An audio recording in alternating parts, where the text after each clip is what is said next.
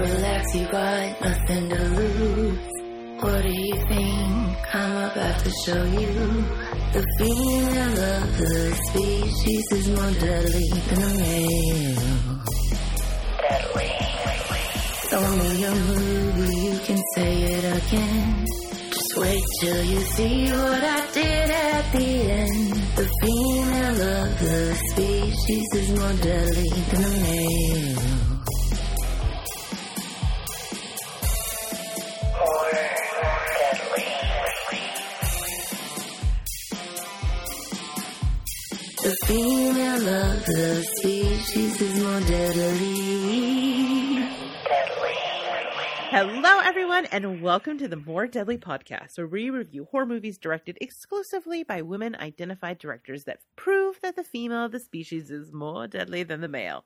I'm your co-host, Rachel, and joining me is one of my most favoritist peeps on the entire planet, and I do mean all 360 degrees of round planetness, Ariel! Hi. Hey, babe, how are you? I'm doing good. Yeah? Any weird spooky doings or weirdness happening in your neck of the woods that we need to touch down on? You know what? I haven't been home very much, so I haven't gotten to experience anything truly strange. Although I did take my dog on a walk right before we started recording, and there's this little wiener dog that lives in my complex, and we passed by it, and my dog and that dog were wearing the same sweater. Oh, no. What does that mean? Is that some weird synchronicity thing? Did you accidentally slip through some sort of Mandela effect on your I don't know. Oh, good question. I don't know. Okay, so I know the dog wears the same sweater. Was it a similar kind of dog? Well, my dog is a little white fluffy thing. Yeah. And this was a wiener dog. So they're about the same size. Ooh, so this is maybe, the dark mustache, like mustachioed version. What about the person walking the dog? Oh, good question. I mean, I love that you have no idea about the human. I can't remember what they looked like. I don't even remember. I don't remember anything about them. Let's not get you on the witness stand. Unless the dog was the perpetrator. I could draw that dog right now, though. Or describe them to a sketch artist. Oh, they're like, okay, tell us about the perpetrator. Well, it was short. Had brown eyes, long torso, short legs, very short legs, really cool accessories, oversized kind of floppy ears. They're like, what are you talking about? Long nose, long black nose. Listen, I focus on the important part, okay? We in the Discord, for those who are patrons, they already know this. In the Discord, we were doing that thing where it was something I saw on social media, and I was like, this could be fun. So I threw it in there, and it was like, what would you put in a pentagram to summon me? Yes. How did you feel about one of the 5 items being a live skunk? I thought that was hilarious. If I had to do it again, I would definitely include Pizza Ghost. Right. I miss Pizza Ghost. I know, I'm sorry. I don't know what happened. I'm increasingly convinced it was actually not a spectral thing, but a neighbor crush. Because Pizza Ghost evaporated the minute that they moved out. Yeah, that's true. I just feel like if that's true, then say something. Because, I don't know, we were all trapped in our homes. I wasn't getting any, so, like... Right? That was the moment they should have struck. They would have had their highest chance of you being like, fuck it. Good enough. Right. Oh, well, hopefully you'll get a new Pizza Ghost of some variety instead of just... I mean, in this neighborhood, anything's possible, you know? Everything is possible. Right.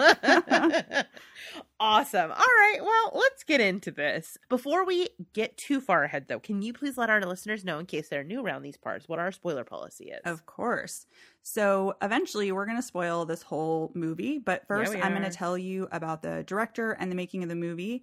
And then Rachel and I will give you some non-spoilery overall thoughts of what we think of the movie and whether it's worth checking out. And then spoiler time. And we'll talk about the whole thing. So if that bothers you, go check out this movie and then come on back. It's available on VOD. Yes, it is. I threw $3 at it myself today. Yep. And we'll decide. Was it worth $3? Yes, it was. Yeah. Okay. All right. Well, tell me about this movie film. All right, so The Long Walk. I don't even know if we told people that's the movie we're covering today, but we're going to be talking about The Long Walk, directed by Matty Doe. I'm good at this. We have our shit together. We know what's going on. We do. We're so profesh. All right, so Matty Doe is a Lao-American filmmaker. Her parents were from Laos. They were refugees who came to the U.S. to escape war and political instability, and then they raised her in L.A. So unlike a lot of the filmmakers we cover, she didn't actually grow up dreaming to be a director, but was actually really involved in ballet. Oh. Yeah, she loved ballet, and then later in life, her mother convinced her to also become trained in beauty and makeup so that she could support her dreams. She grew up loving horror movies, though. Ah, that's our girl. So apparently, this is funny, she got to watch a ton of inappropriate films when she was really young. Because she is our people. Right? Right. Did she read V.C. Andrews, though? So she got to watch these movies because her immigrant father didn't understand the U.S. rating system. And so her mother created this rule that he could not watch a movie unless he would watch it with the rest of the family. And so instead of choosing like children's movies or something, he would just show them whatever he wanted. Oh, wow. Of which a lot of it was horror. So she ended up getting to see things like Nightmare on Elm Street when she was really young. Awesome. Because of that. Awesome. So she said to senseofcinema.com, quote, "My film background is so empty, and it doesn't help that I spent most of my adult years in a dance conservatory not watching film. I have no background on the classic films or any dramas or anything. But if you mention but if you mention April Fool's Day or the freaking Puppet Master, then I'm like, oh yeah." That is really interesting because I feel like that explains some things about the way that she just like there is no tropes in this movie. Yeah. So she talked about that a lot in interviews, that she didn't go to film school and she didn't grow up or, spend time watching the classics or studying film in any kind of way. So the way that she approaches filmmaking is pretty different, I think, than the way that people who attended film school or really studied that stuff do. Oh, that's interesting. So she started actually doing nails and hair so that she could afford to buy pointe shoes. And while she was doing that, she ended up meeting her screenwriter husband, Christopher Larson, while she was working in a nail salon. And then she got a job doing hair and makeup for film productions that he was working on. Oh, cool. So in 2010, she ended up moving to Laos because her father had decided to move back there after retiring, and she and her husband followed, and they've been there ever since. Where did she? I thought for some reason I thought she grew up in Laos. She didn't grow up there. She grew up in LA. Oh, interesting. Okay. Yeah, so she's been there since 2010. And the way that she got into filmmaking is actually kind of strange. Basically, she and her husband crashed an industry party at Laos's first film festival. And she ended up meeting the president and vice president of Lao Art Media. And basically, they needed content and asked her to start directing. And her husband was sort of her cheerleader, and he was like, yeah, she's awesome. She can do this. And so she basically skipped cutting her teeth making short films or going to film school and just started making her first feature-length film. Wow. Yeah, I know, right? Wow. It's wild. So the takeaway is move to Laos. Apparently. Want to make films? They are dying for content. Get over there. So in 2013, she made her directorial debut with Chantilly. And it's about a sickly young woman who starts to see visions of her dead mother. And this marked the first Lao film made by a woman director. It was also the country's first ever horror film. Oh, and when it showed, and when it showed at Fantastic Fest, it became the first Lao film to ever screen outside Southeast Asia. Wow. Yeah, they basically have a very small budding film industry there, and so she's basically the first to do a lot of things. That's incredible. I know. So in 2016, she released her second feature-length film, a horror movie called Dearest Sister, about a village girl who travels to the capital of Laos to care for her rich cousin who has lost her sight and gained the ability to communicate with the dead. It was chosen to attend the Cannes Film Festival as part of the, and I'm going to probably say this wrong, La Fabrique des Cinémas du Monde program, and screened at Fantastic Fest, the London Film Festival, and Sitges Film Festival in Spain, where it received a special jury mention. That's not, or should I say, Sacre Bleu.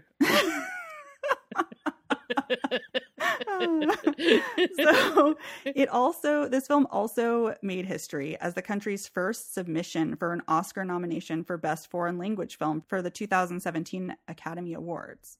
Amazing. Yeah, I know. When I read all of this, I was just so impressed that that's she was so able to do all exciting. this. I know. So she has really worked hard to build out Laos's movie infrastructure. She's worked with the country's Minister of Culture to create co-production treaties and find ways around Laos's sort of strict censorship laws. And she produced their first ever American and Japanese co-productions. Wow, that's so amazing. She went from not wanting to be a filmmaker to being one of the founding mothers of the film, of her country's film. I know. It's so industry. Impressive. It's so impressive. I mean, it's always impressive when someone gets a movie made, mm-hmm. but this is like some next level stuff. Yeah. That is amazing.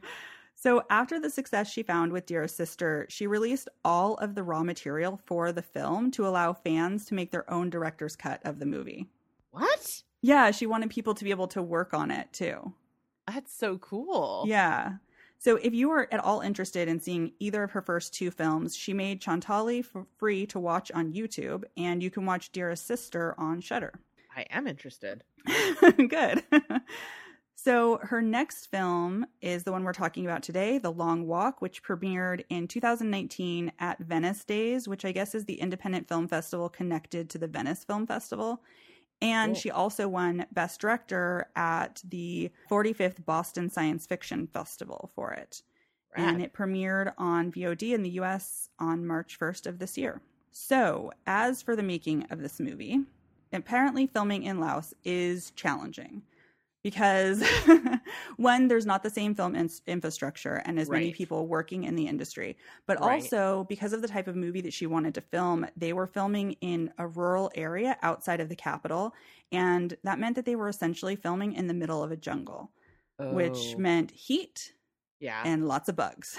I mean, you can hear them. Yup. And they only had a crew of about 20 people and a pretty small budget, too. Okay. So you just mentioned that you can hear the bugs. Oh, yes. So the sound design was really important to her because she wanted the movie to sound like Laos. She wanted you to be really in that setting. That means she wanted you to be able to hear motorcycles, bugs, water gurgling, all of that kind of stuff. Mm-hmm. So she had a composer and someone who helped her with the soundscape work with her. And one major element that was included in that soundscape was completely accidental. So apparently when they were filming in the jungle, of course, and they kept hearing this really weird high-pitched sound, and they thought that it was part of their electrical equipment doing something wrong, right? That something was having a mechanical failure of some kind, but it turned out just to be a really loud insect. But when she listened to it, she loved it so much that she decided to use it as the sound of noise pollution in the future scenes in the movie. Oh, see, now I need to go back and watch that. I have it for 24 hours, so I'm going to have to go listen for that.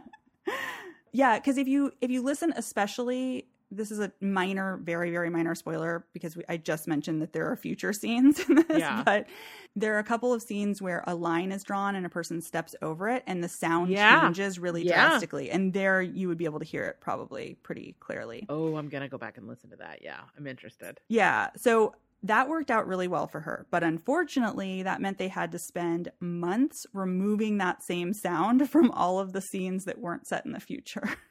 Oh, bummer. Yeah. That's a bummer. One of the cool things about her filmmaking process is that her husband, like I said earlier, is actually a scriptwriter, and he writes all of her scripts. Oh, awesome. So it means that they're able to really workshop her ideas easily, because they have that, deep understanding and they communicate really well. And she said in this one interview that basically, she doesn't have this, like we were saying, this film background and things to draw on. And so she just sort of comes up with things that she thinks are going to be unique and interesting. And even if they don't fit into a specific genre, she wants to do it. And because her husband is a screenwriter, she can just say, write that. I mean, that's a great team right there. Yeah, exactly. So she admits that the first draft of this script was kind of a mess, though. She felt like it was missing the horror elements that she wanted and also the sort of emotional components, this through line about grief that she thought it also needed. Mm-hmm. And so while they were working on this script, her dog actually passed away. Oh, no. Yeah. And if we follow her on social media, we have been for a while, and she posts mostly photos of her pets. I mean, that's a good follow. Yeah, she has dogs. I want to hear about your film projects as well, but if you want to be leaning into the pet, I'm fine with that. Yeah. Yeah. Yeah. And her handle both on Twitter and Instagram is @MangoSodium. So you can follow her and see all of her adorable pets and hear about her projects that she's working on. But anyways, one of her dogs had passed away. And then that traumatic event reminded her also of her mother's death. And so these two experiences kind of wormed their way into the script because she was thinking about it so much. Yeah. So one of the ways that she was able to add that horror element that she thought was missing was with supernatural ghost stuff, right? Yeah.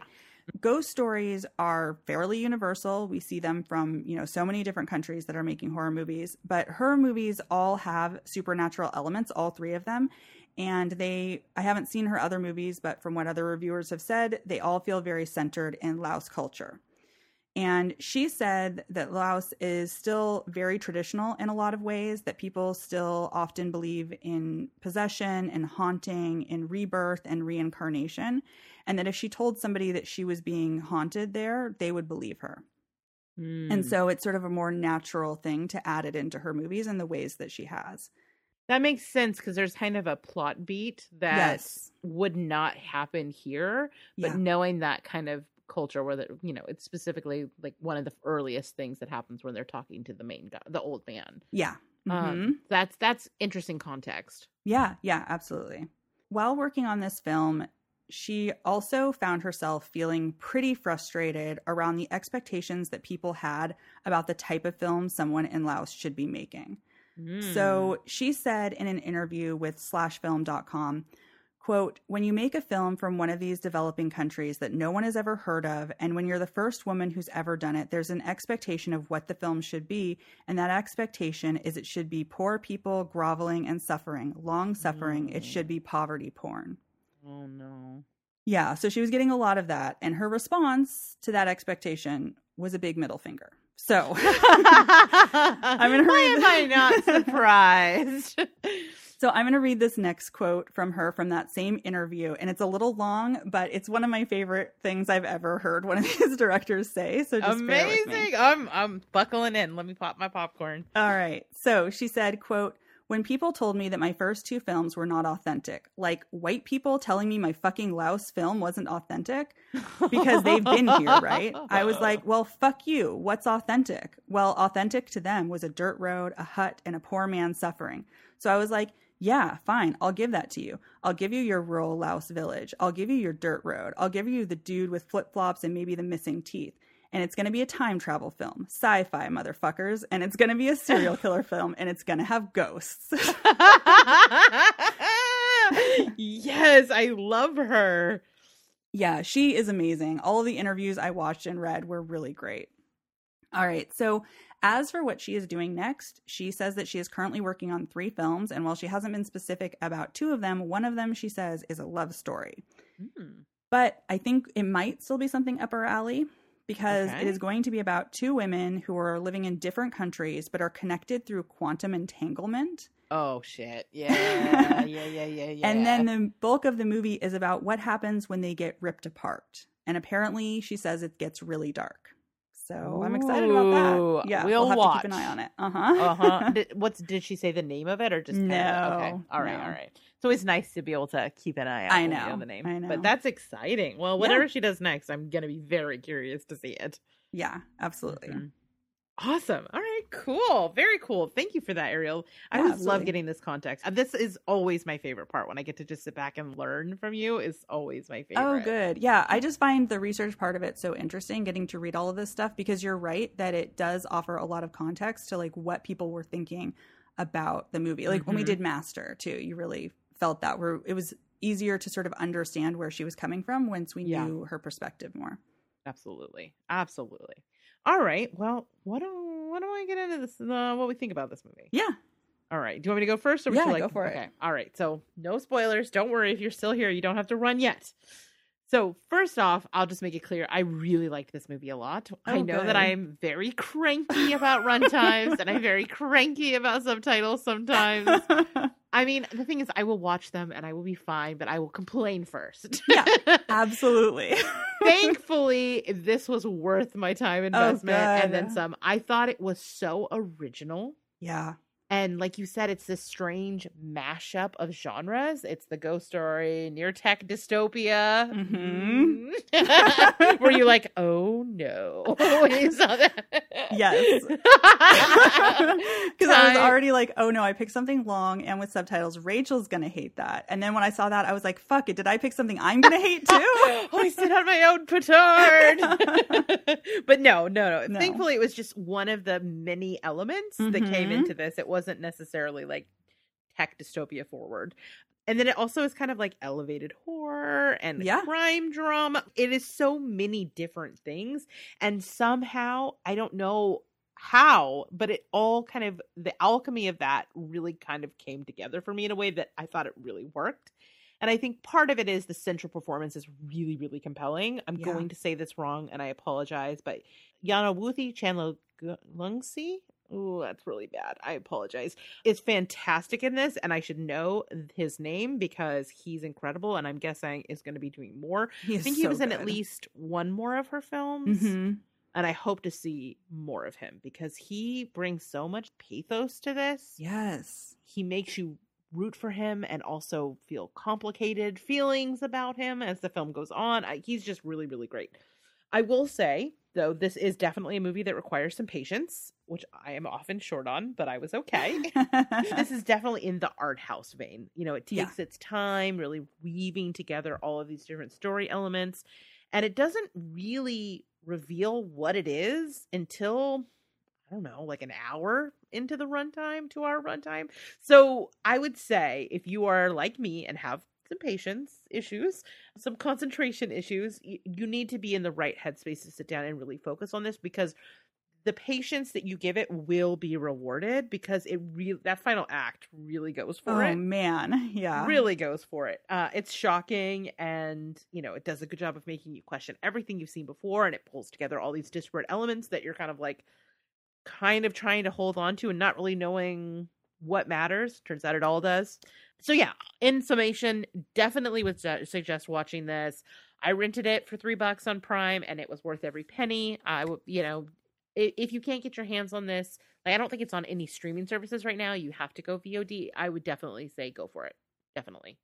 How about you? What'd you think? I totally agree with everything you just said. I think this movie is beautiful. It is so well made. There's so much beauty to the way that she shot this film, the way that she portrays her characters.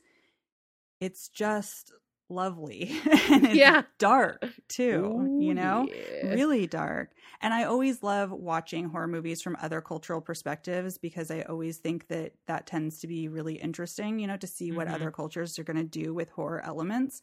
I just found it fascinating. And like you were saying, the acting is amazing. There is a young boy in this too who is surprisingly good, and he's in a lot of the movie. Yes. So it would be really sad if he was one of those precocious little kids that drives us crazy. Yeah. I also think that there is a lot of subtle world building that happens in this movie to kind of let you know where you're at and what's happening without shoving it in your face, especially the more sci-fi elements of it. And then beyond that, you get, like you were saying, sci-fi stuff, and you get thriller elements, crime stuff. And then it's also this really in-depth, profound exploration of grief and heartache. Yeah. Like watching a loved one go through something and suffer. It's just, it's heartbreaking, but it's done with such sort of intelligence, and it's just so emotionally resonant. I thought I was going to like this movie going into it, just from the little bit that I had read about it, but it is so good. Yeah. I mean, I think this is one of my favorite movies I've seen all year. I really liked it that much. And I know that you're saying it takes a little bit of patience. And I think for me, that was true a little bit at the beginning, but I was hooked. The second I sort of emotionally got involved in the script at all, I was hooked for the rest of the runtime. Yeah. So, I mean, I was into it too. I'm just trying to we know there's some people in the audience that, are on my side of the fence when it comes to that kind of thing. Yeah. And I want easier time sitting through longer, slower movies than maybe your average viewer. But this one, like you were saying, is absolutely worth your time. There's so much here and it's so different and unique. And that is hard to say. And, because a lot of stuff just gets rehashed. And this is different. What's interesting about it is it's not trope defying. It's like trope avoiding. Yeah. Yeah. And I do think that may have something to do with the fact that she just isn't a film person, Mm-hmm. Absolutely. So yeah, I think it is clear you should watch this. But in order to really get into this, we got to go to spoiler town. Oh, yeah. We got to go. We got to do it. There's a whole aspect of this movie that we have not said those two words. And you know what those two words are. And I need to say them. So let's get into it. We are entering the spoiler zones. This is your warning. If you have not seen this yet, there are twists and turns. If you are spoiler adverse, you'll be bummed if you keep going because it's good. You've had time. If you're still here, that's on you. Let's get into it. Kidding. All right. So I'm going to start with the synopsis because that's the next thing on the document. And I am good at this. I remembered. Awesome. I'm also defying tropes today. I'm remembering to do things in order. All right. So this is a hard one to synopsize. I actually was wondering as I was watching, I was like, I wonder how Rachel's going to handle this. I'm going to keep it super light. That's fair. I'm not going to get into all of the various subplots. Yeah. This is going to be very much an overview and also you'll see. All right. So an old man who is just known as the Old Man lives sort of on the fringe of a city, although it's a city that appears to have been through some shit. Yeah. It is looking rough. Sometime in the near future, when he was a child, he found a young woman dying off to the side of the road, and he stayed with her until she died.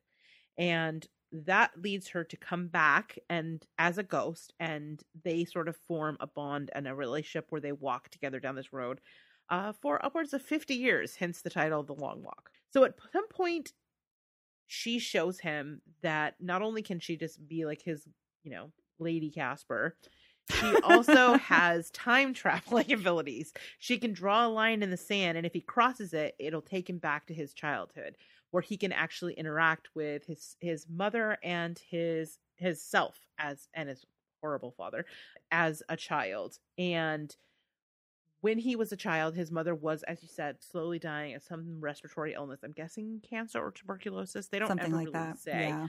But he watched her suffer up until the point where she finally died. And so he decides, as a kindness, he's going to help her, euthanasia situation. But that has some unintended consequences. Oh, yeah. Yeah, everything he does in the past, very Back to the Future style, has impacts on the present. And some of them are shocking and gruesome.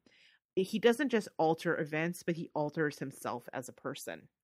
And we discover that he kind of accidentally turns himself into a serial killer. He sure does. Did not see that one coming. But it's very interesting. And yeah, so as a result, he has to take some pretty drastic measures to change the past back again. Yeah. That's what I got. How was that for a synopsis? Yeah, that was really good. Okay. It was tricky. It was tricky. But it's so complex that it could easily be convoluted. But I actually think the plot is one of the best things about this movie. Oh, it's yeah. so totally surprising. Mm-hmm. And it does manage to kind of pull all of these elements together for the most part in the end, which is impressive. It is really impressive because, so many different things are happening kind of at the same time. So it's very impressive that they were able to make that all happen. And the conclusion is, I thought, really satisfying. Both from a plot perspective and also emotionally satisfying. Right. It's really, really grim and also weirdly hopeful. Yes. Yes, exactly. Which is a hard line or like needle the thread, but somehow it worked. Yeah. Yeah. All right. So I went first on the non-spoilers. So you go. Tell me about what you think about this movie. Okay. I will, but feel free to like interrupt with your own stuff too. I love that you think you have to ask me to interrupt. That's adorable. I have to stop myself all the time. That's so funny. Like last night, Matilda and I recorded with Bloody Good Horror, and and we both tried to say something at the same time and basically interrupted each other. And then she was like, "No, you go," and I was like, "No, you go," and then we both just sat there looking at each other for like 10 seconds. That must have been in the spoiler section. I saw most of it live, but I haven't watched the movie yet, so I had to dip out for like 20-ish minutes, but I'm dying to go back. I saw everything up until the spoilers, and then I went back and watched the post show, and you guys were great. Oh, thank you. Perfect opportunity to plug it. You guys, seriously, if you're not already listening to Bloody Good Horror, you should be. It's a great show all the time, and we do occasionally get to pop in there. And last night, you and Matilda reviewed The Curse, and it was such a fun episode. Oh, thank you. I'm so glad. You guys I always love listening to you guys talk as it is. Obviously, that's why you're my friends. But you also did a really good job on the podcast. Oh, that's awesome. Well, I hope it turns out well. Yeah. Okay, so as for this movie, though, like you were saying before, it explores so many genres. And that, I think, is one of the most fascinating things about it, because somehow it all works together with the elevated art house kind of a deal, and serial killer thriller, sci-fi, time travel, supernatural ghosts. But it all works together in this symbiotic way to make it just sort of a richer experience. But I also think that one of the things she does that's so good is that it does not get bogged down in the mechanics of how the time travel works, or even sort of how exactly the ghost stuff works. And so instead, I think you get a more rich emotional story because you're not focusing on those elements of it. Right. It's just so smartly made. I mean, it's interesting how she seeds things in. There is the thing on his arm, the hologram on his arm, and you're like, okay, so this is not current day. But and then we'll also see those sonic boom jets going by. Exactly. And then the city in the distance, you can see has been through some sort of dystopia, because if you look at it carefully, there's destruction there. Yep. But they never comment on it. It's just background that informs the world that you're in. Right. But it's also not the most important thing. No, it's not the most important thing at all. It's just flavor. Yeah, exactly. It just sort of colors the world that you're living in. And I think because of that, this movie is very immersive. That soundscape and everything, I do think that all of those, jungle-y sounds do help really place you where you're supposed to be there. And then the mechanical sounds, and also just like you were saying, all of the different technological things you're seeing and the lack of them in the past too, really just helps to give you that immersive experience with it, where you just feel like you disappear into the film. Do you think it's meant to tell you that this long walk is a lot longer than 50 years? Yeah, I was wondering about that too. Because at one point in the beginning, the guy that he's selling stuff to makes a comment about his technology being like 1,000 years old. Yeah. And that could just be hyperbole, right? Right. You're poor and you've got older technology that was that's how I took it. Right. Until later. Right. It's very hard to know, because one of the things that made me think originally that the past part of it when he's a kid is set more in our time is just the solar panel thing. Yeah. But it's not like we won't, necessarily have those in the future either. So I don't know. That's hard to say. And I don't think I heard her talk about that part of it in any of the interviews that I watched. So yeah, I'm not sure. When her next movie comes out, we interview her. Oh my God, we have to interview her. Yes. Oh yeah. Oh, absolutely. Absolutely. Yeah. But yeah, seeding all of that stuff in just really makes this a rich world. And then I also love how kind of there's this slow progression of how things happen, and the story just kind of unfurls organically. So, you sort of pick things up as you're going along, I guess is what I'm trying to say, and sort of start to put the pieces of the picture together so that you get the full sort of idea of what's happening. like realizing that he's been killing women, right? Even before he makes this change to his past that then changes him into a serial killer later. Yeah. He has been essentially angel of deathing all of these women in this village. Yeah. And then later you don't even know why he's doing it at the time. And then you kind of figure that out later. And discovering where he's burying them and what the significance of that is. Yeah. Even figuring out sort of how his mom died and what happened there and how that changed him as a person. It's just all of these reveals of sort of deeper meanings to things. You know, even the way that the time change starts to happen where it's affecting things within his home.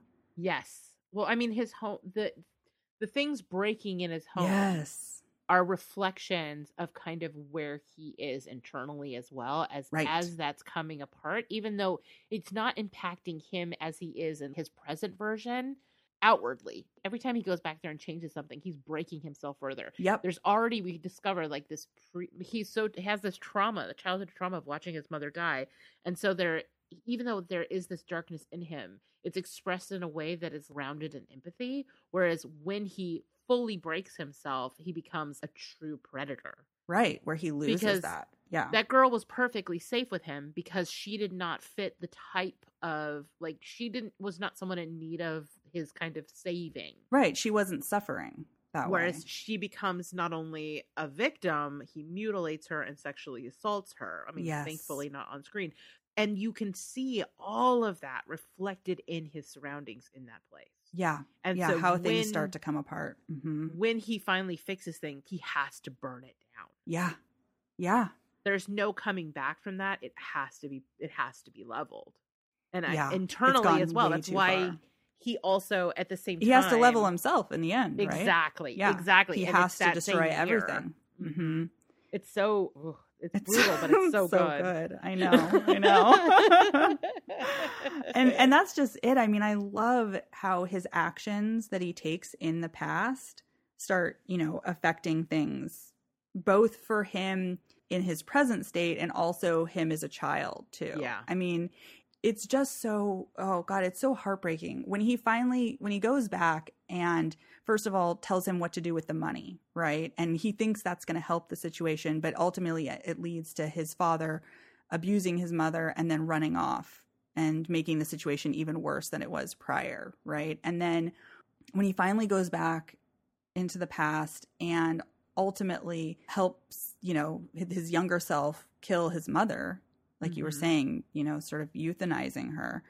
And it just destroys him.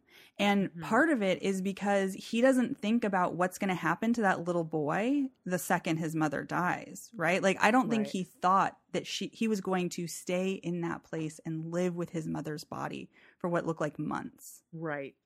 And how traumatized that would make a little, 10-year-old boy? How that would change you deeply as a person. And then all of the things that happen once they find the mother's body and try to take him to other places to get him help, and his dad is, nowhere to be seen. I mean, it makes so much sense why that would make him a completely different person, where on the one hand, before he did all of that, he's killing these women, and that is tragic because we don't even really understand whether this is something he's doing as like a service or he's just deciding that these women are suffering enough that he has to kill them, right? I mean, I think you kind of go on a journey with it, right? Yeah. Like, I think initially you feel like, oh, this person, she had dementia and maybe he was helping her. But then as you go forward, you're like, maybe he's making these decisions unilaterally out of a place of thinking he's helping people. Yes. Yeah. Exactly. Especially because you know what he's capable of. Later. Yeah. Right. And then what he does ultimately, turning into a full-blown serial killer who abducts women, who rapes them. It seems like for quite a long period of time, too. Yeah. And then ultimately kills them. It's so dark. And one of the things I really liked about the way they showed just how dark that is when he goes back to the site where he buries the bodies, where when he had gone back there before, all of the ghosts were pretty peaceful. Yeah. But when he goes back after he's turned into a serial killer, they're angry. Yep. Yep. It's so good. They're grabbing him and stuff. Yeah. Instead of sharing oranges. Right. Yes, exactly. Yeah. You touched on this a little bit, but I love the folklore aspect of this. I think that's one of the strengths of this movie, and one of the ways that it feels really fresh is that it definitely is based in folklore that we're less familiar with. Right. And I really appreciate that about this movie. The other thing I think is great about that we haven't touched on is the sort of amongst all the millions of other things that this movie does, it also has some great social commentary mixed in, specifically around the exploitative Americans. I was like, yes, hey, Americans. And I was like, oh no. Americans. I know, because it's like they're giving them solar panels. They're this nonprofit who thinks they're doing this like good job for these people in this rural country. Yep. But they're giving them absolutely nothing. These people do not have electricity, right? They're not using electricity. They do not need solar panels. What they need is farm equipment. Yeah, absolutely. Right. I think there's a line in it where he's like, we'll have enough light to see each other starve to death. Yes. Oh my God. So that's really great social commentary. But what's even better about it is it ties in thematically to the film itself in the way that Americans are coming in and doing this thing that they think is good. You know, like they think, oh, we're going to give these people, electricity, but they don't understand the ramifications of what they're doing. Yeah.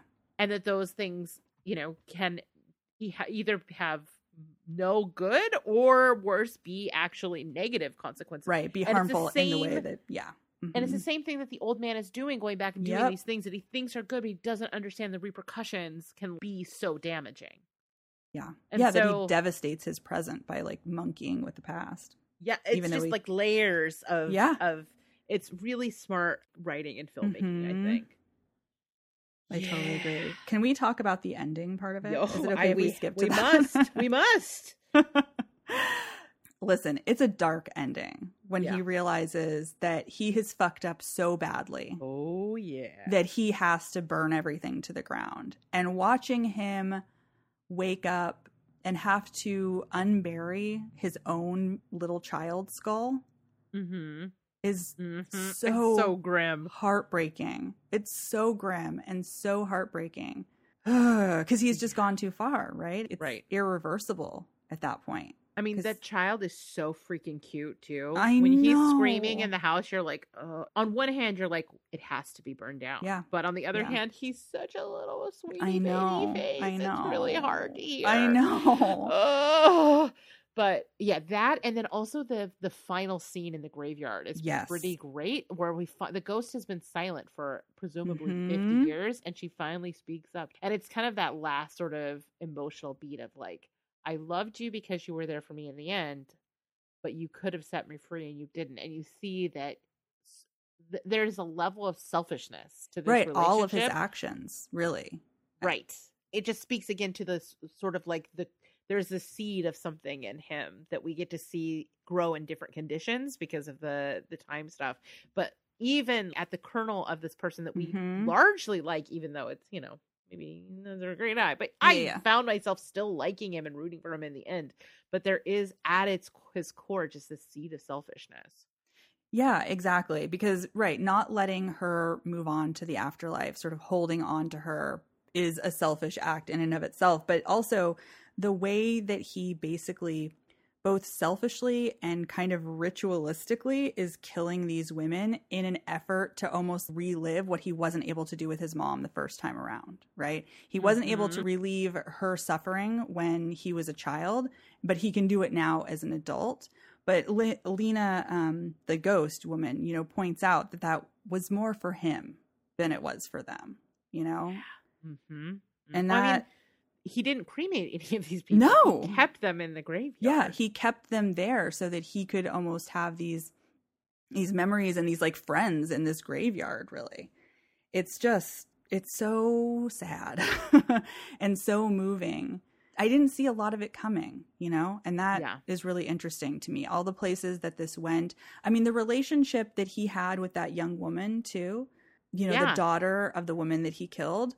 That was really interesting too. And that's what's so complex about it, is because it seems like those that kind of make you love him too. Right. And like you were saying, root for him, even though, even at his best version of himself isn't great. Right. Right. I mean, it's a product of really intense trauma. Oh, 100%. Yes. Which is, I don't know, that's also really interesting. Yeah. But I mean, yeah, his relationship with her, so that when it flips, it's so devastating. Because I do think there's a real true sweetness to that relationship. Yeah. Like you said, it's a conservative country. So when he spots that she's queer, he could have been weird about it, but he wasn't. I know. He gave them the house and went outside to sleep. And then so later when she's trying to like lure him, he's like, you have a girlfriend. And right, so, like, right. You don't want to fuck an old man. I was like, correct. But that's what I mean. There is complexity to him. I mean, it's not like we've never seen the trope of like a course, a serial killer with a heart of gold. There's a whole show. It's called Dexter, and there's 4 great seasons of it. But I still felt like this was kind of fresh. I don't know that I've seen it presented this way. No, I definitely haven't. Yeah. I don't know. This movie really surprised me. I had heard good things, but sometimes even if a movie's good, you're not in the mood for it, or it just doesn't work for you, or you can admire the filmmaking, but not necessarily have a very good time. I had a really good time with this. I was really surprised by this. I was very surprised by this because, I had picked it because I had heard that it was a really good movie and I had been interested in her as a filmmaker. And so I was like, we need to do this movie. But then when I read a synopsis that it was like just even one sentence and it said something about it being about grief, I was like, oh, fuck. What did I get myself into here? When we started watching this, I was like, what is Ariel doing?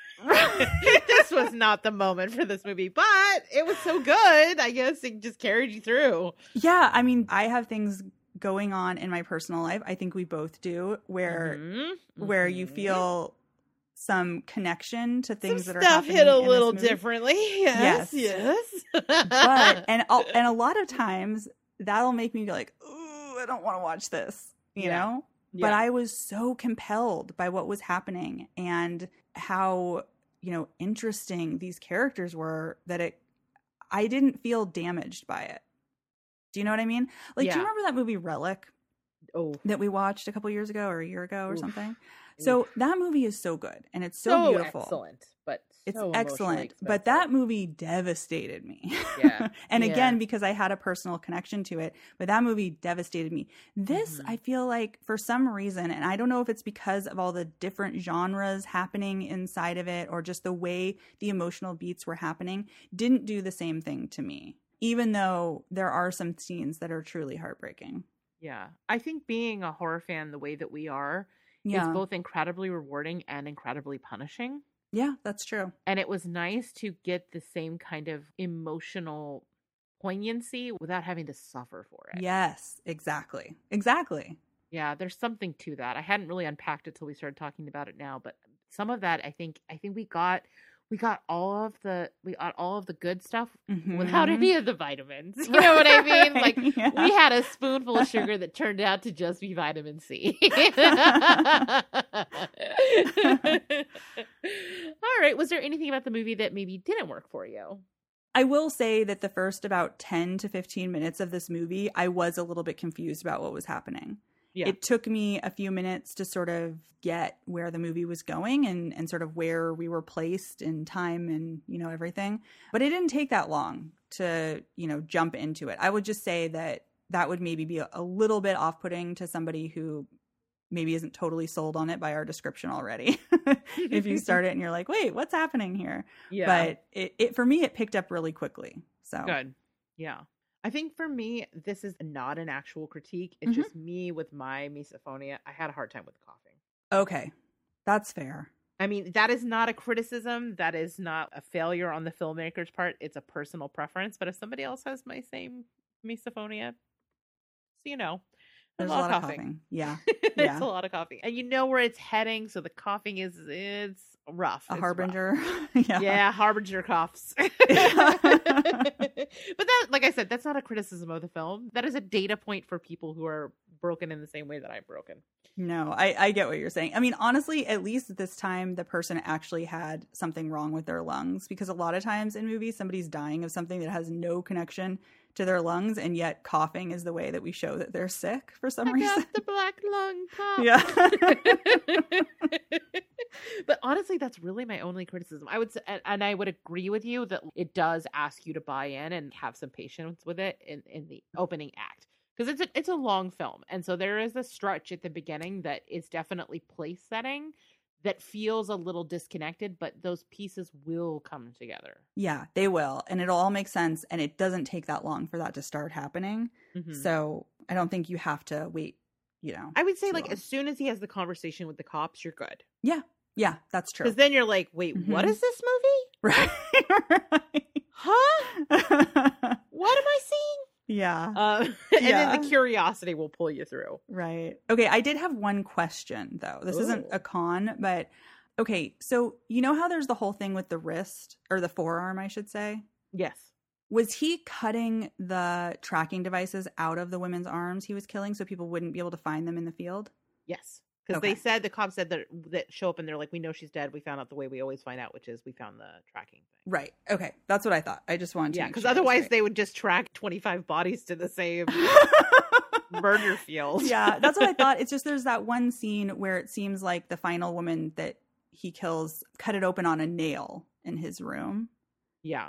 So then I don't know. Like, maybe he might have. It might have been a situation where she was cutting the stitches out. Oh, to kill that's herself. what it is. That's what it is. That's 100% what it is. Thank you. That was what was hanging me up. But you're right. Mm-hmm. But see, it's great because it's a misdirect because you see it and you're like, oh, this woman did this to herself. It's a misdirect, but then it comes back around because that other woman does the same thing. Remember? Yep. Where she rips her own stitches out to trick him. Oh, it's so good. So yes, Maddie Doe is one to watch. We're going to see all of her movies. Yeah. I need to go back and watch her other movies. That's my takeaway from this. Mm-hmm. All right. Any other final thoughts? No, I think that's it. Awesome. Okay, final recommendations. I say absolutely watch. Yes, go watch this movie now. All right, cool. So, we don't have any listener mail this time, but if somebody wanted to get in touch, you can always do so by dropping us an email at rachel@zombiegirls.com. That's GRRLZ.com. Or you can come chat with us over on the Zombie Girls Facebook page, or even better yet, you should definitely be following us on Instagram and Twitter at ZG Podcasts. That's podcast plural. We are a great follow because Ariel Ariel has a gift for social media. Oh my gosh. It's a conversation we had the other day. And I can assure you, since she has become our social media vanguard, it has become like, if I was not already a member of ZG Nation, I would be following because like the ha-has, they come. They are great. There's also lots of good information in there. We're getting ready. Pride Month is coming up. For a minute, I forgot that May existed. And I was like, oh my God, Pride is in like 5 days. And I was freaking out. We would have been screwed. We would have been screwed. But we have some really fun plans we're putting together for then. So you should definitely be following us on Twitter and Instagram, again, at ZG Podcasts, plural. If you're looking for something spooky to watch tonight, you can do the thing. Now, this is where I take control. I'm the vanguard on this one. I am the master of the calendar. Yes. You should check out our streaming and VOD calendar at zombiegirls.com, where we keep track of all the spooky doings that are happening on all the various streaming services. New ones are popping up all the time. There's a new one's like Terror Channel. I'm like, oh God, yeah, there's stuff all the time. But really, this calendar is great because you get to see all of them. And then if you follow us on social media, every Friday, Rachel posts her top picks each week of what you should be watching that weekend. So I do. And there's some winners coming up. Sure are. So here's the thing is, if you were already following us on there, you know that The Long Walk was one of my recommendations back in the day. Yup. So you would have already seen it, and you wouldn't have had to pause and come back. Just saying. But yeah, so definitely check out our video on demand and streaming calendar if you are needing to maybe zhuzh your look. Maybe you want to expand your sweet tea collection. You should check out our merch at zombiegirls.com/merch. And of course, as always, we're going to ask that you support us in one of 2 different ways. One of them is free, $0. Go on to the Apple Podcasts app and review us and rate us on there. Let the world know we exist. It really is actually super helpful for the podcast. Not only does it stroke our very fragile egos, stroke it. It okay, also... Rach. What's happening here? Listen, don't kink shame me. But okay, so aside from all the stroking, it will also help people find us. It's just really good for us in lots of different ways. It seems like a little thing, but it's actually super a big deal for us. So that would be awesome. Or if you have some ducats that you're like, what am I going to do with all these extra ducats? You can support us on Patreon at patreon.com/zombiegirls and get all of the rad perks that come with that. In addition to being an official member of ZG Nation. Yes. You also can join our Discord, which is dope. We have a lot of fun on there. We goof around on there every day. Lots of pictures, lots of funny stuff that maybe is not quite appropriate for the Instagrams. Yeah. AKA Sarah's contribution. She keeps it spicy. And you know what? I love it. But you have to be on the Discord to see them all. You also get extended episodes on pretty much every show across the network. And we have a lot of fun there. So you'll want to hear that. And we also have our big live show coming up in June that we're putting together right now. We've got the Pride Month going, but we've also got our Midsommar special that I'm really excited about. You'll be able to watch along live. As a patron, you can listen to it whenever, but you also have the option of hanging out with us live and interacting while recording. Yeah, so you could be like, fun. Rachel, you got a booger on your nose. You can help me out. It's probably more likely, Rachel, you're drunk. Yeah. But it's okay because drunk Rachel is amazing. Oh my God. Also, So you much get to fun. see, I mean, you need to come live because you never know what Justin's going to do. Yeah. It's the takeaway that I have learned from the last two live shows. It's so funny because in the lead up to the last one, he was like, I think I'm going to wear a suit. You thought he meant like a business suit? I thought he meant Oh a my business suit. God. I was like, oh, that's cute because it was our Women in Horror Month. So we were doing like an ally thing. And I was like, he's going to come fancy. I Yeah. thought maybe he'd wear a tux t-shirt or something because it's Justin. Maybe it was a little funny joke on it or just a suit and be like making suit jokes. Oh, no. He showed up in a full green screen morph suit and did a dance that I can only say was the reason that dance was invented. That's not hyperbole. So You think it's funny ballet? and joyful. And You think it's river dance?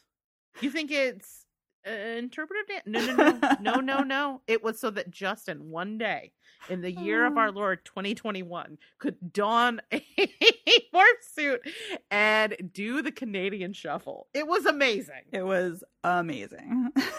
And who knows what's going to happen on the next one? I don't even know.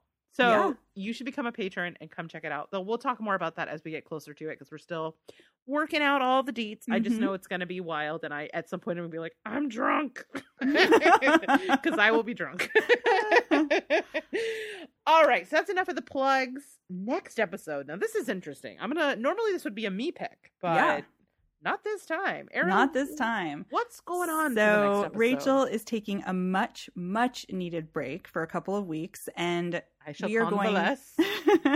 and so we are going to have Matilda come on and co-host with me. Woo! Yeah, you guys will remember her because she's been on a couple of past episodes, including the time she filled in for me when I went off to do something fun. Yeah, so Matilda picked a cool movie we're going to be watching for next time. It is called Shapeless.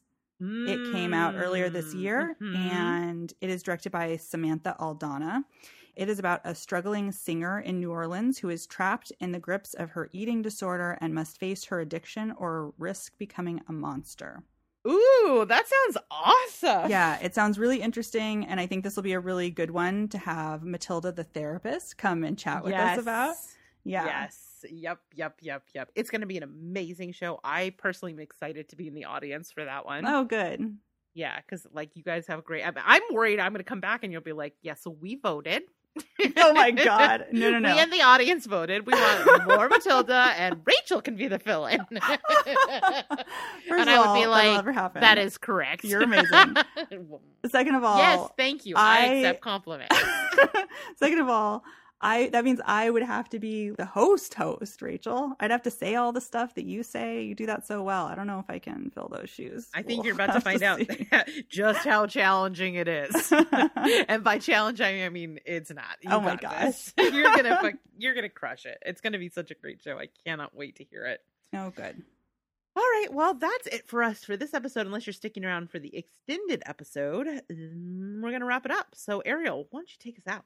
All right, guys. Thank you so much for listening to another episode of the More Deadly podcast. I hope you enjoyed our review of The Long Walk. And, of course, come back here next time for our review of Shapeless. You can find that one on Amazon or any other VOD platform. Yeah, that's it for us, I guess. Night, folks. Bye, everybody. Thanks to everyone for listening, and thanks to my co-host Ariel, who's always willing to come on here and geek out about horror with me. And finally, thanks to the women who make the horror films we love so much. Production of this episode was done by yours truly, editing was done by Ariel Missman Rucker, and our theme song, More Deadly, was by Elizabeth Kyle and Eric Newell.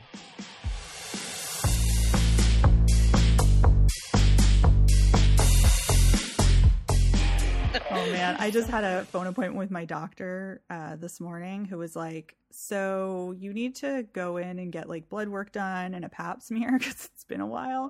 Because I was supposed to get it. I was due for both of those things at the start of the pandemic. And of course, at the start of the pandemic, I was like, I'm not leaving the fucking house. Like, screw that. Right, of course. Plus they canceled all the appointments anyways. Yeah. Yeah. Like, I'm not going to go get COVID because I got a pap smear. Right, exactly. But now it's like, I'm 2 years overdue and I got Yeah, you're going to get shamed like I did by the boob smasher lady. Right. Yeah, when are you supposed to start doing that, by the way? 40. 40? Okay, well, I got a tiny bit more time. It's not that bad. Yeah. Especially because you got boobs. It's not that bad. Okay. It's more just like uncomfortable and like a little weird to have somebody handling your boobs. Like, right. But like if that, I'm weird about strangers touching me. Like I don't care if my friends touch me, whatever. I don't have boundaries on that. But like strangers like don't like touching me. That's fair. So especially not my boobs. Yeah. So that part of it. But in terms of like the pain, I was so braced for it to hurt. Mm-hmm. Girl, it did not hurt. Okay. Awesome. It pinched a little bit when they did the, when they do the I'm okay up with and pain, down. It's fine. The right to left is a little more uncomfortable. Gotcha. But even then, it's like it hurts. Like I think getting your blood pressure taken hurts way more. Oh, nice. Okay, well that's awesome. So if you can handle blood pressure, you're no problem. I think it sucks for like little titties, but because you really gotta squish. You can slam some meat on there. You'll be good. Okay. Good to know. Listen, I'm glad. I wish someone had told me because I was bracing for it to be horrible, really bad. Yeah. So I'm just this is going across the big boob grapevine. It's not that bad. Okay. Is any of this going in the extended? I don't know. We're recording. We're technically recording. I don't know if slam some meat on there would be in the extended or not. Maybe I'll drop it at the end and not have it be the first like part that gets the released teaser part. Oh shit. Oh my god. But yeah, you'll be fine, I promise. And then they come like via email. Yeah, it's great. It's like antisocial lists will rule this planet. We shall inherit the earth. All right. And for people like me who will avoid healthcare if they have to go in person, being able to email and send photos is amazing. Yeah. Unfortunately, they can't smoosh your boobs yet virtually. You gotta go in person for that one. One day, exactly. That the dream will be realized of the in-home boob smash Tronic 5000. Enough boob smash. Let's get into this extended episode. Okay, I'm getting punchy now. Hello, everyone. Welcome to the extended episode. I'm resisting the urge to say all of the things. I just want to say, I want to point out my personal growth. My next personal growth will be to not have to point out when I have personal growth. But I've only grown so far. Okay, all right. Ariel, how are you? I'm doing okay. Yeah. Are you having a good time? Are you excited to see what I'm about to bust out for this extended episode? Yes. What is it? What do you got going on? Prepare to be disappointed. I have nothing. Normally I try to prepare something, but this has been a week. And so I figured it has been. One of the best things about our show is like, obviously it's the information and like the research and the effort that we put into it. But the other aspect is just like our friendship vibes, right? Yeah. So today people are getting friendship vibes. So, okay, this is my very high effort attempt here. I pulled up the front page of Bloody Disgusting, and I figured we can maybe, if there's, I'm gonna look and see if there are any stories of interest that I can get your take on. And there's one that stands out right away. It's something we have definitely talked about on the show before, but I'm just gonna read you the headline, and I can delve into the story if you would like. Again, this is Bloody Disgusting. This is written by John Squires. I want to properly attribute everything. Okay. All right. So, headline. Nick Castle teases that Halloween Ends will have a, quote, surprising conclusion, end quote. Thoughts? At this point, I don't know that I like surprising being included in it. Right.